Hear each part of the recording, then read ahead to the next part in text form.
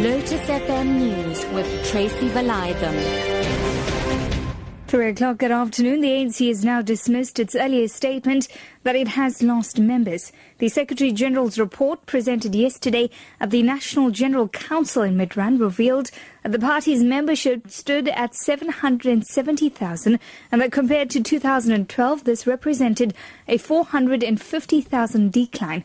However, Deputy General Secretary Jessie Duarte says there's no decline, but rather that the number reflected members in a good standing by April, which was the cut-off date for the NGC. She says it excludes those who are still due to renew membership and those who joined the ANC after April. Duarte says instead the party has grown. If you go through the ANC's history, you'll see that we fluctuate our membership all the time.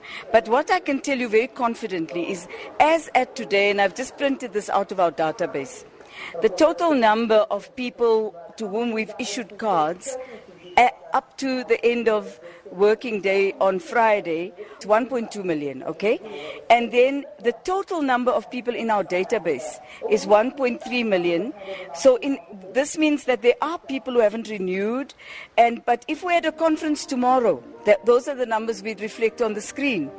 Northern Cape Premier Sylvia Lucas has committed slain Northwest businessman Wandile Bozwana as a person who never turned his back on the ANC due to his success. She was speaking at the funeral of Bozwana in Pretoria East. Bozwana was shot dead on the N1 in Pretoria last weekend by unknown assailants. He had extensive business interests in both the Northern Cape and Northwest and was involved in a court battle with the Northwest government at the time of his death. Lucas urged fellow ANC members and supporters to build on what Bozwana has started. He was someone who knew his own shortcomings, and he was not a person that also only wanted to hear his own voice.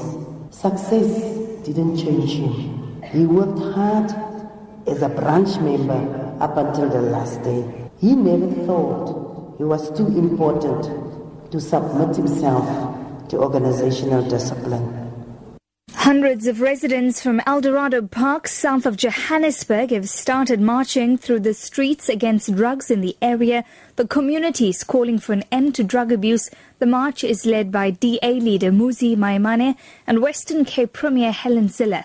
Neliswa Mavundla reports. Residents of the infamous drug township say they have had enough with the drug dealings in the area. Some say their relatives and friends have become drug addicts and fear that more youngsters will fall victim to the scourge.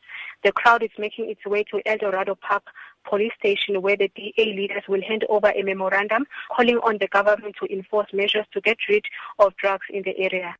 CEO of the National Business Initiative, Joanne Yawich, says climate change affects everyone and therefore cannot be looked at as an environmental issue only. Yawich was speaking at the energy seminar hosted by the Wits Business School in Parktown, Johannesburg this week.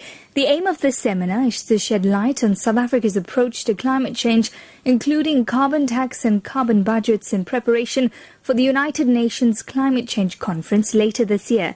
Yawich says as the country tries to stick to global emission goals, one has to look at its economic history. The problem we face in South Africa is that we spent a century building a very coal-intensive economy and a resource-based economy. And we're now in a situation 100 years later where we're saying to carry on business as usual would have very detrimental consequences, not only for our country, but for the planet. And what do we do about it? The very big challenge that the private sector faces in this country, and particularly mining, minerals, the oil industry, the gas industry faces, is the question of how.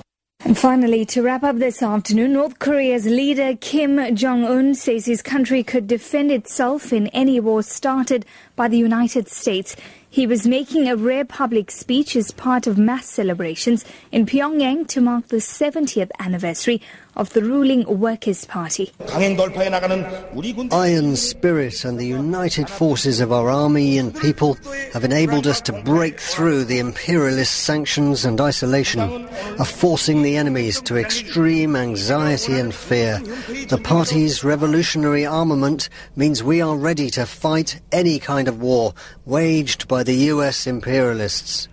Your top story this hour, the ANC has now dismissed its earlier statement that it has lost members. For Lotus FM News, I'm Tracy Valaydham. I'll be back with more news details at 4.